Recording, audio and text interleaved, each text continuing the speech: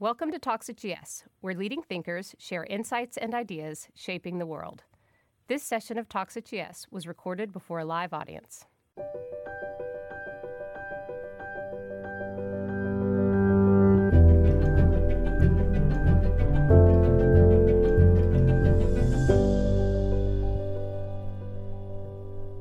Our guest today is Eric Foner. Eric is the DeWitt Clinton Professor Emeritus of History at Columbia, right, and a very prolific author, 26 books, including the one that we're talking about today. And this is a book called The Second Founding. So the book is about the so-called Reconstruction Amendments. So the 13th Amendment, which abolished slavery, the 14th Amendment, which established birthright citizenship, plus the rule of equality under law, and then the 15th Amendment, which I guess just gave vote to men of all color, but not women. African-American men, African-American. franchised African-American, right. So my first question then for you is, why did you frame that period as the second founding? Right, actually that was a phrase that was used by some people at the time to indicate that the changes in the Constitution and in the whole society that followed the Civil War really transformed this republic. In other words, these three amendments are not just small changes in an existing structure, but they make the Constitution something different, really fundamentally different than it was in the pre-Civil War period. Because they first of all, abolishing slavery, number one. The original Constitution protected slavery in significant ways, but really creating a real definition of American citizenship for the first time and putting this idea of equality among all Americans, regardless of race, into the Constitution. The original Constitution does not use the word equal, except where at one point it talks about what happens if two candidates for president get an equal number of electoral votes. Hasn't happened yet. Really, these amendments created a whole new set of relationships between Americans of all kinds and the national government. So that's the second founding is a way of trying to suggest the significance of these changes. Well, as we were talking beforehand, I'm an avid reader of history, and that what I've learned about history is it's always changing. Yes. And you make that point when you're giving an overview of the historian's view of this period. It's different today than it was 100 years ago, and maybe still changed. Why was that? Yeah. I think it was Oscar Wilde, who said the only obligation we have to history is to rewrite it. And that's what historians always do. This particular period, Reconstruction, is a very good example of why historical interpretation changes, but why it's also important. For a long, long time in the 20th century, when I was in high school, in the late 50s, I was learning this, the general view of this period after the Civil War was that it was a big mistake. It was a period of corruption, misgovernment, vindictiveness of the North toward the defeated South.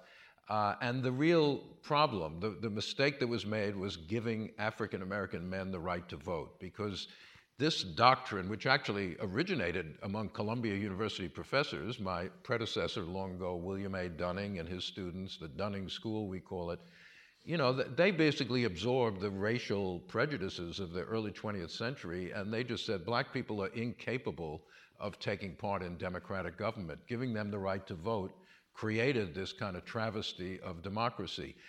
That is important because it became part of the justification of the Jim Crow system. Whenever outsiders said, well, the Constitution is being flagrantly violated in the South. Black people have lost the right to vote, guaranteed to them in the Constitution.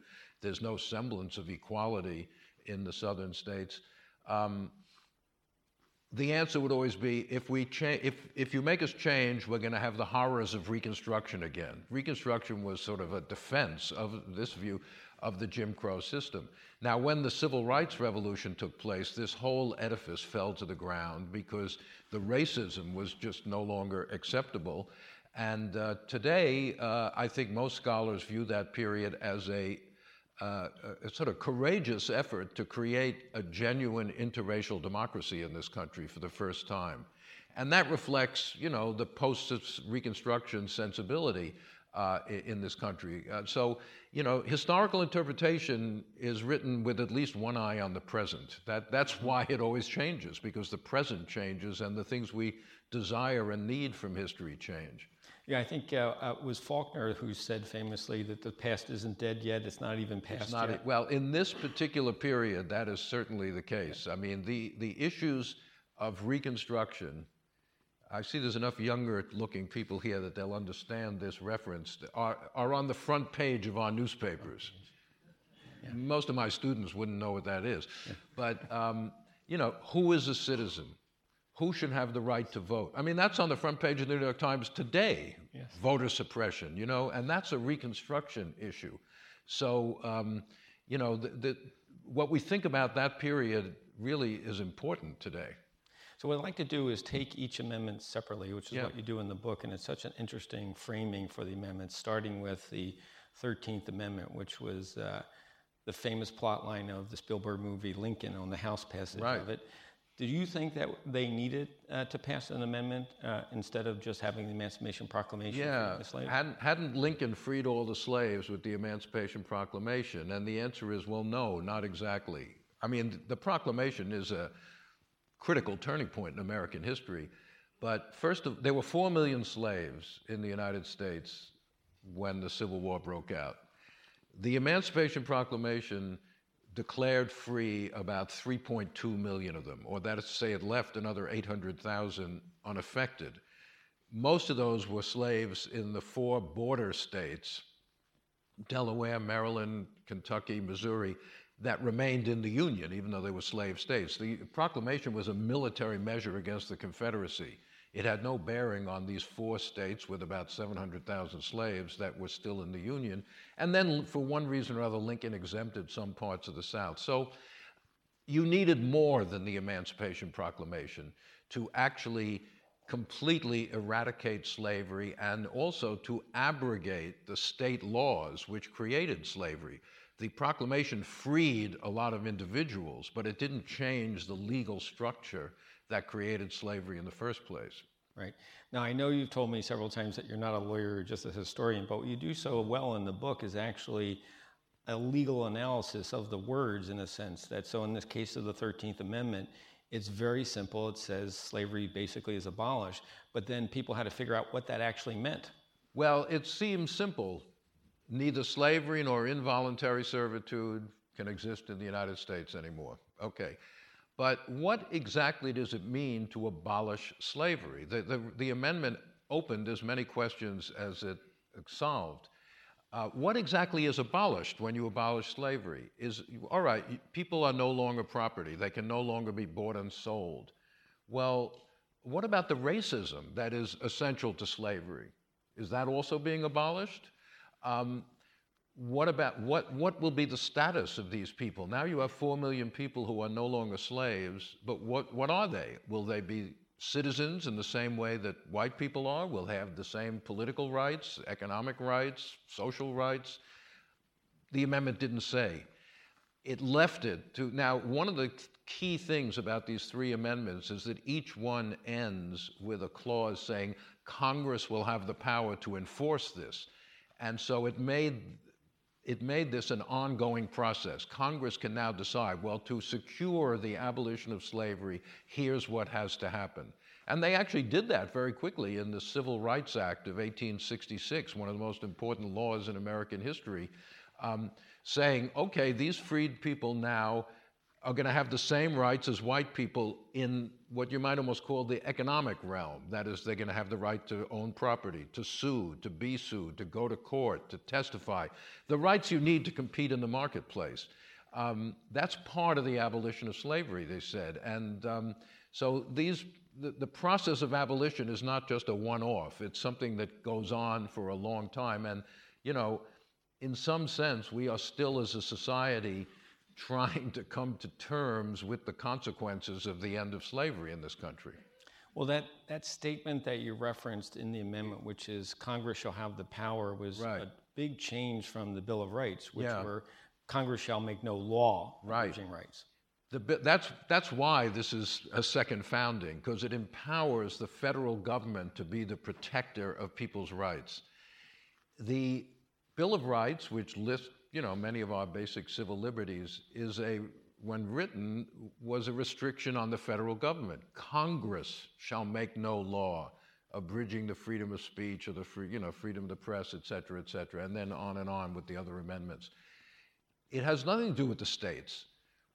Try to give a anti-slavery speech in South Carolina before the Civil War. That's against the state law. Well, doesn't that violate the First Amendment, freedom of speech? No, because that only applies to the federal government, not the state governments. But now, with these three amendments, it is Congress that is empowered to protect people's rights. The states now are seen as more likely to interfere with your liberty than the national government is. And so it really changes the federal system, the relationship between our national government and our state governments. The balance is shifted of power and responsibility considerably toward the federal government. Charles Sumner, the great senator from Massachusetts, said these amendments make the federal government the custodian of freedom. Mm-hmm. It wasn't that at all before the Civil War.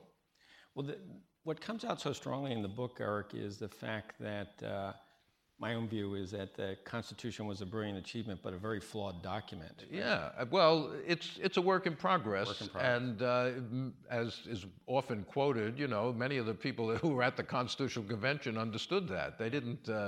It wasn't carved in stone the way it somehow has become in our minds. They knew it was an experiment. They put in the process of amendment precisely so that changes could be made, if flaws were uncovered later on.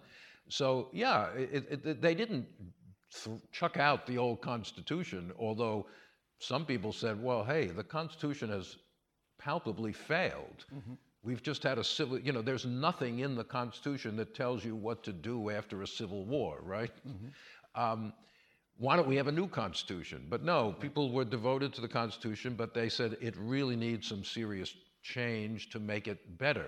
This is our opportunity to get rid of the influence of slavery in the Constitution and in the whole national regime before the Civil War. Right, and it feels like the most seismic shift with these amendments, starting with the 13th, mm-hmm. is the old frame was Constitution said federal government can do X and everything else is for states, and this shifts it the other way. Yeah, absolutely. Congress shall have the power to enforce it. I mean, it empowers the national government. Now it's true. The reason the original Constitution was written was the nationalists like Madison and Hamilton and others thought that the government under the original Constitution, the Articles of Confederation, was too weak. They wanted a stronger central government, but not too strong.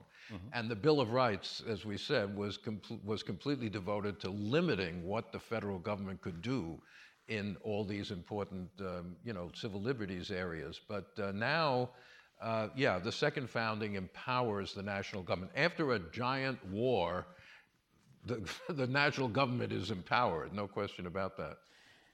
Now, as you said, the 13th was just the beginning of the story, and it was a story that needed to evolve. And the next step was the 14th Amendment, because, as you say, what were rights for anybody, not just freed slaves? And you come to the 14th Amendment, the longest amendment to the Constitution, and I think by consensus the most important amendment to the Constitution. Yeah, it's still every session of the Supreme Court now has cases arising from the 14th Amendment. The 14th Amendment has been the basis of some of the most important judicial decisions in the last half of the 20th century and up to, and things which have nothing to do with the issues of Reconstruction, apparently. For example, the gay marriage decision was a 14th Amendment decision, equal protection of the law.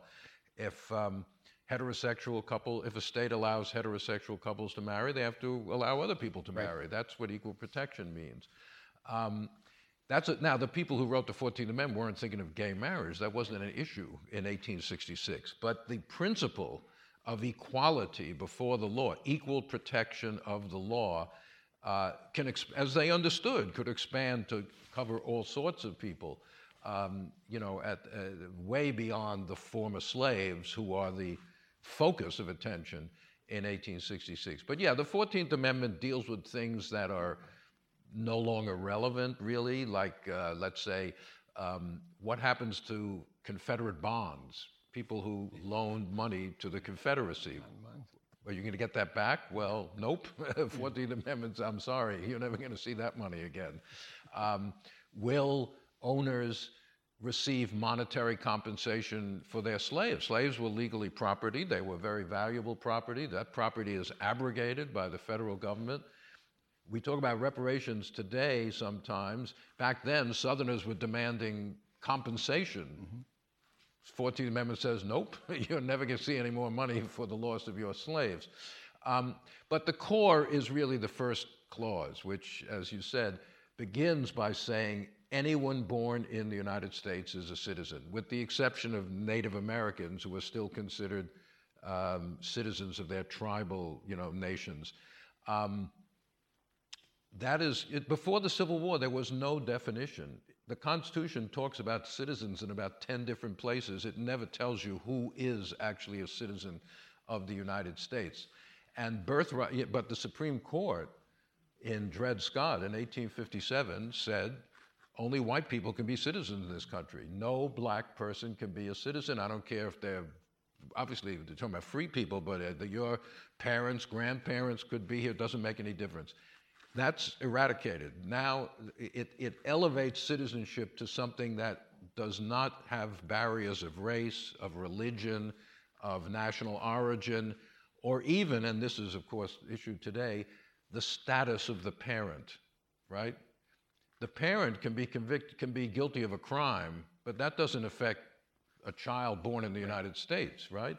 But today, of course, on the border, and our president has mused about just abrogating the first sentence of the 14th Amendment as far as children born to women who are undocumented immigrants. But that is not what the language says. It doesn't say your parents' legal status affects whether you're a slave or not, a citizen or not. And then the amendment goes on, as we said, to say all these people have to have the equal protection of the law and also to enjoy the privileges or immunities of citizens, whatever those are. Yeah. And states cannot deprive you of these. In other words, when the Bill of Rights, Congress shall make no law. 14th Amendment, no state can deny you all these rights. So again, it shows you that shift of power.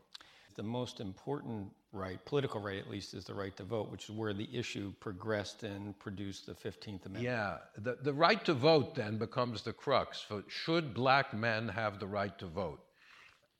At this point, only 5 northern states allowed black men to vote. Pennsylvania didn't, Illinois didn't, Ohio didn't. New York had a very high property qualification for blacks, not whites, which basically eliminated almost all of them. It was not a popular position to allow black men to vote, but nonetheless, there were principled positions. Hey, this is a democracy, you can't exclude large numbers of people, but also politics. Hey, this is a large group of people who are likely to vote Republican, and if you don't allow black men in the South to vote, how are you ever going to get governments there that will be Republican and also respect basic rights? So even before the 15th Amendment, Congress had mandated that new governments be established in the South, the so-called radical Reconstruction governments with black men voting. But then it's put into the Constitution and affects the whole country, not just the southern states. But it's very controversial, and it wasn't that easy to get it ratified because the principle, which still exists today, that the states determine who votes, right? Voting regulations differ from state to state to state. There is no national, the radicals wanted a national principle. Unfortunately, not for women, but every male citizen 21 years old or over will have the right to vote. That would have solved a lot of problems if they had been able to do it. But northern states themselves didn't want to give up control of their own electoral requirements. And so they were unable to get that through. So it's a negative amendment. It says no state can deny any person the right to vote because of race. But that leaves a giant loophole, right? You can use other restrictions, literacy tests, poll taxes, other things which were in fact used later in the 19th century by the southern states to deny blacks the right to vote. They didn't say these are racial. If they said it's racial, then they would violate the 15th Amendment. But the Supreme Court, unfortunately, said, well, all right, as long as you don't mention race, you can do this, even though all the blacks have lost the right to vote. That seems to suggest that it has something to do with race. But the Supreme Court just, said, I'm sorry, we can't do anything about that. So let's talk about the Supreme Court, because this is when it gets really interesting, because we have the 3 amendments in place right now, and the court begins to interpret it. And I would just say this, that when you read this book, particularly this chapter on justice and jurisprudence around these 3 amendments, you realize how important the Supreme Court is then and now in American society. And you realize, I don't want to get into current politics too much, but you realize that a conservative Supreme Court can do great damage to the rights of Americans. It has happened in our past. The Constitution is a great document, but it is not self-enforcing. Somebody has to enforce it. And the Supreme Court has the power to do that, but it also has the power to, in effect, block enforcement. So, Justice and Jurisprudence, the title of that chapter, as you know, is borrowed, or is a little tip of the hat, to a very large book that was unknown to me and most other people, but when I started writing this book, by a group of African Americans in Baltimore who called themselves the Brotherhood of Liberty. And it was mostly lawyers, ministers, and they, in the late 1880s, they published a very big book, 600 pages, critiquing Supreme Court decisions on the 13th, 14th, and 15th Amendments, and putting forth a different interpretation, which was much more robust in giving the federal government the power to intervene to protect individuals' rights. The reason I emphasize this is sometimes when people like myself criticize Supreme Court jurisprudence today on racial issues and others, we say, well, you're imposing, today's values on the Constitution. You're reading today's values back or let us say, you're imposing them on. That wasn't what people were thinking when they wrote these amendments. But my point is, there were a lot of people thinking differently at the time. We shouldn't take the 9 Supreme Court justices as the only interpretation in that era. In other words, a more robust view of what the 14th Amendment and others, 15th, can accomplish is also rooted in the historical record. It's not just something made up at the moment for political reason. But there's a long train, I don't want to go case by case by case, but there's a long train of decisions in which the court, little by little by little, just eviscerated the protections in the 13th, 14th, and 15th Amendments, especially the 14th and 15th, and gave judicial legitimacy to what we call the Jim Crow system in the South, which any person who looked at it rationally would say these are completely at odds, the situation in the South, with the purposes of these Reconstruction amendments. Do you think that the court was largely, during that time, reflecting the underlying sentiment about these policies? I used to think that. One of the things that when you do research, as I used to always tell my students, is the easiest thing in the world is to find what you're looking for. Now, if you have an assumption, it's easy to find evidence. Yeah. What real research is finding the things that surprise you. Yes. That may actually force you to go back and rethink some of your presuppositions. And I was quite surprised at how long the Republican press actually rejected these Supreme Court decisions. They didn't. It's not that the Supreme Court was just mirroring public opinion. Certainly there were people who agreed with them, but there were a lot of Republicans who said they are destroying one of the great achievements of our party, these 3 amendments. This is down into the 1880s and 1890s. They're saying, you know, the Constitution can be violated with just impunity, it seems, according to the Supreme Court. So, you know, my view is, who gets on the Supreme Court to begin with? And in that period, it's not law professors like they are today, or at least graduates of Harvard, Yale, and Columbia. That's the only one who seemed to get on the law schools. They're lawyers, but they're very sort of upper crust types. They're business, corporate lawyers for railroads. They're admiralty lawyers. None of these justices, with very few exceptions, had any contact with African Americans at all. They didn't come out of the anti-slavery movement. They hadn't, in their political careers, really developed a, you know, compassion for the slaves and the former slaves. They didn't think very much about the actual practical consequences of some of their decisions. So, you know, I think it's just the whole legal framework at that time was not geared to what I would consider a better interpretation of the 14th Amendment. And they all had been educated in an era in which state-centered federalism was what they learned, you know, that, right. And that they were very afraid that the federal government was being too empowered, and that they wanted to redress the balance between the power of the federal government and the power of the states. But that really caused disaster for African Americans in the South. Well, again, the point that becomes so vivid, Eric, on this issue is that the 14th Amendment is such a powerful judicial tool. Yeah. Rights can be expanded through it, and rights can be contracted to it, and right. So it's all in the opinion of the court as to which way it's going anytime. Yeah, it is. The 14th Amendment, and, you know, if you go to the more recent history, the last 50 years, let's say, from the Warren Court on, so many key cases have been 14th, you know, Baker v. Carr, one man, one vote, or the right of privacy, abortion rights, as I said, gay marriage, many Miranda case, you know, the police behavior.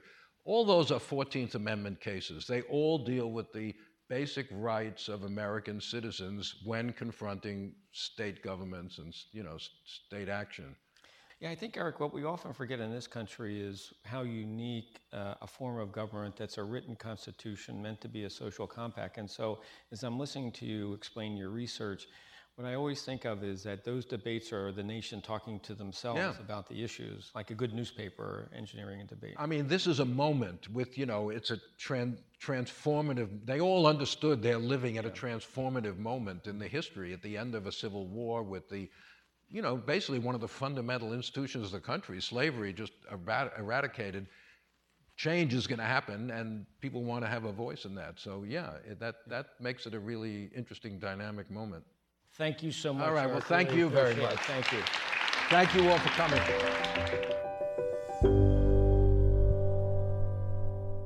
This podcast was recorded on October 25th. 2019. This podcast should not be copied, distributed, published, or reproduced in whole or in part, or disclosed by any recipient to any other person. The information contained in this podcast does not constitute a recommendation from any Goldman Sachs entity to the recipient. Neither Goldman Sachs nor any of its affiliates makes any representation or warranty, express or implied, as to the accuracy or completeness of the statements or any information contained in this podcast, and any liability therefore, including in respect of direct, indirect, or consequential loss or damage, is expressly disclaimed. The views expressed in this podcast are not necessarily those of Goldman Sachs, and Goldman Sachs is not providing any financial, economic, legal, accounting, or tax advice or recommendations in this podcast. In addition, the receipt of this podcast by any recipient is not to be taken as constituting the giving of investment advice by Goldman Sachs to that recipient, nor to constitute such person a client of any Goldman Sachs entity.